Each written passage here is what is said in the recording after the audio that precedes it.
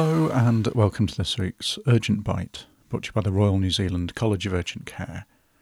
My name is Guy Melrose, and today we take a quick look at foot drop.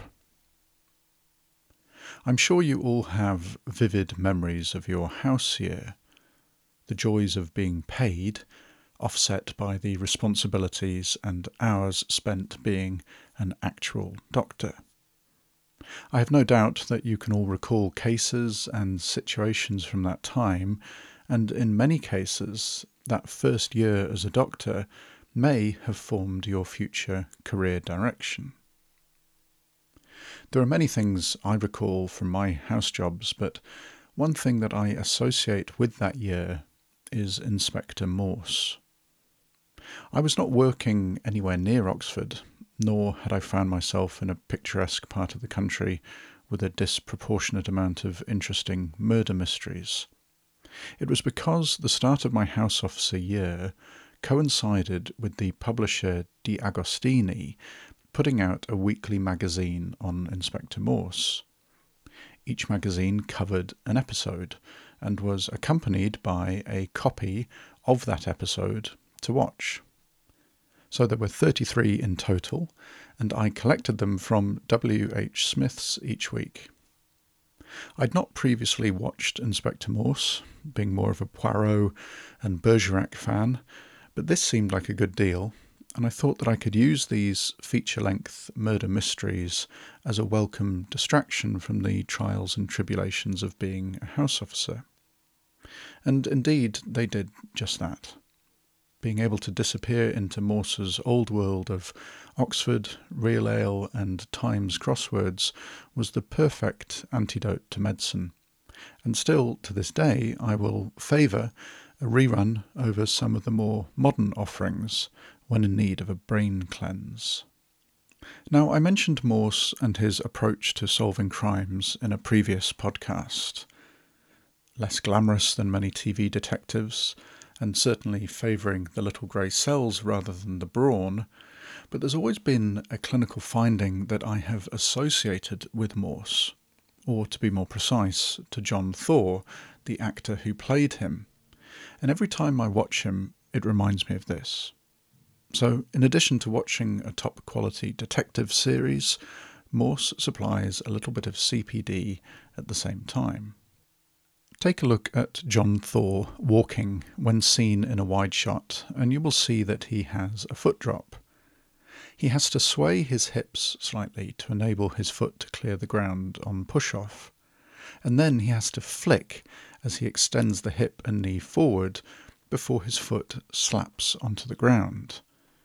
This gait is needed because of a lack of power in foot dorsiflexion on that side.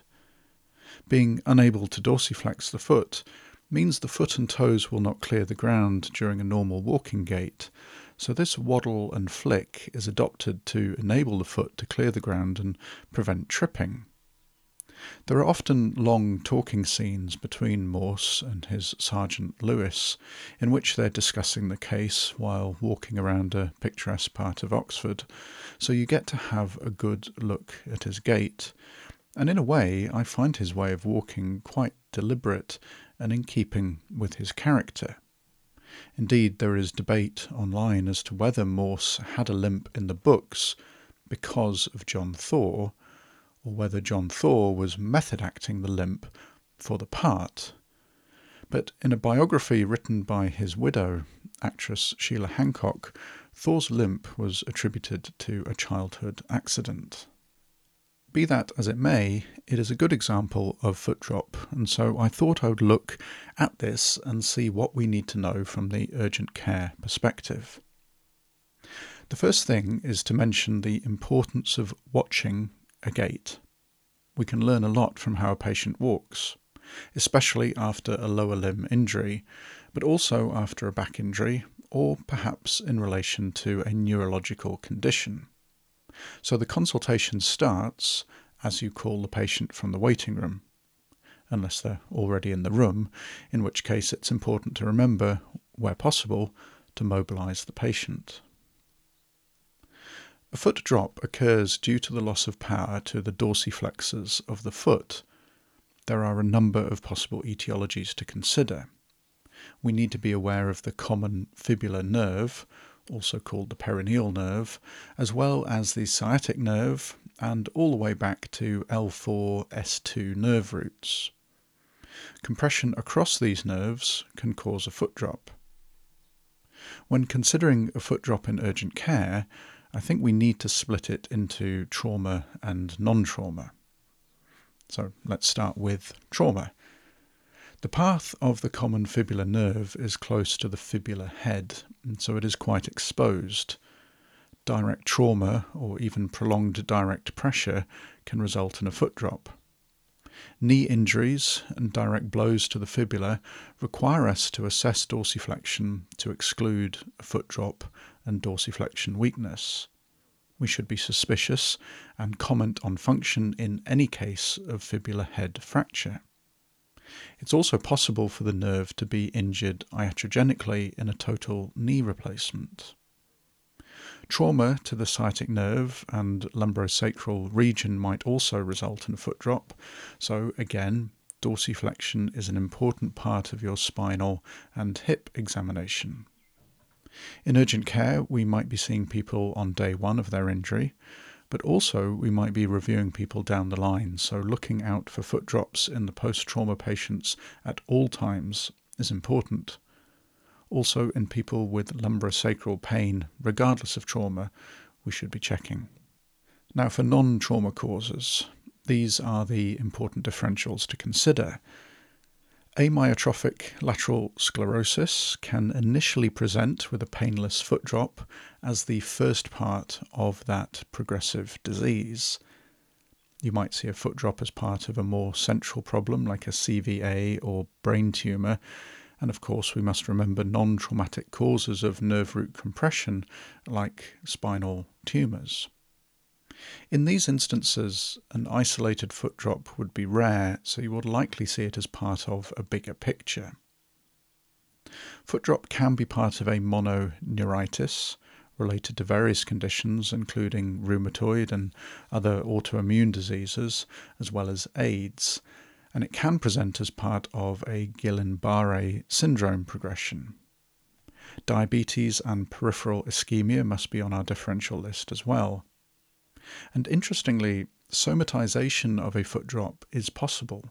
So in people who have been extensively worked up, a psychiatric cause can be the underlying factor. Interestingly, while Sheila Hancock acknowledged John Thor's injury as a cause of his foot drop, apparently as a child, before the injury, he had a grandfather with a foot drop gait, and John used to mimic him. So in cases of potential trauma to the innervators of the dorsiflexors of the foot, or a post-op knee patient, remember to check dorsiflexion power. And if you identify a foot drop without trauma, there are a number of differentials for us to be considering. But what do we do about it? Well, in the presence of trauma, we need to be speaking with orthopedics. While some cases are managed conservatively, they should have orthopedic review and further imaging. In the isolated non-trauma cases, it is likely best we speak with the on-call physicians, as in addition to bloods for the various causes, imaging is required, and this type of workup I think goes beyond us in urgent care. While this might be done in the outpatient context, I think getting acute medical team advice first to get the ball rolling is important. So my summary take-home would be, always watch your patients walking, and if they walk like Morse, think foot drop. Always check for dorsiflexion power in cases of lower limb trauma and back or hip injury, paying particular attention to fibular head injury. Foot drop after trauma, speak with the orthopods. For non-trauma foot drop, consider the differentials mentioned above when performing the rest of your clinical exam and refer accordingly, but there are a number of significant causes that need workup, so do not miss them and refer early. I've linked in the show notes to the Stat Pearls page, which is worth reading. And if you've never watched Inspector Morse, then I would highly recommend it. not only to see a good example of a foot drop, but as a good antidote to fast-paced modern TV dramas. In an interview I once read with the Time Team archaeologist Professor Mick Aston, he was asked the best way to relax. He replied, "Sitting in front of a fire, Morse on the television, glass of red wine in the hand." And I'd have to agree with Mick. Now we'll be back again next week with another podcast. I look forward to seeing you all then, but for now, thanks for listening.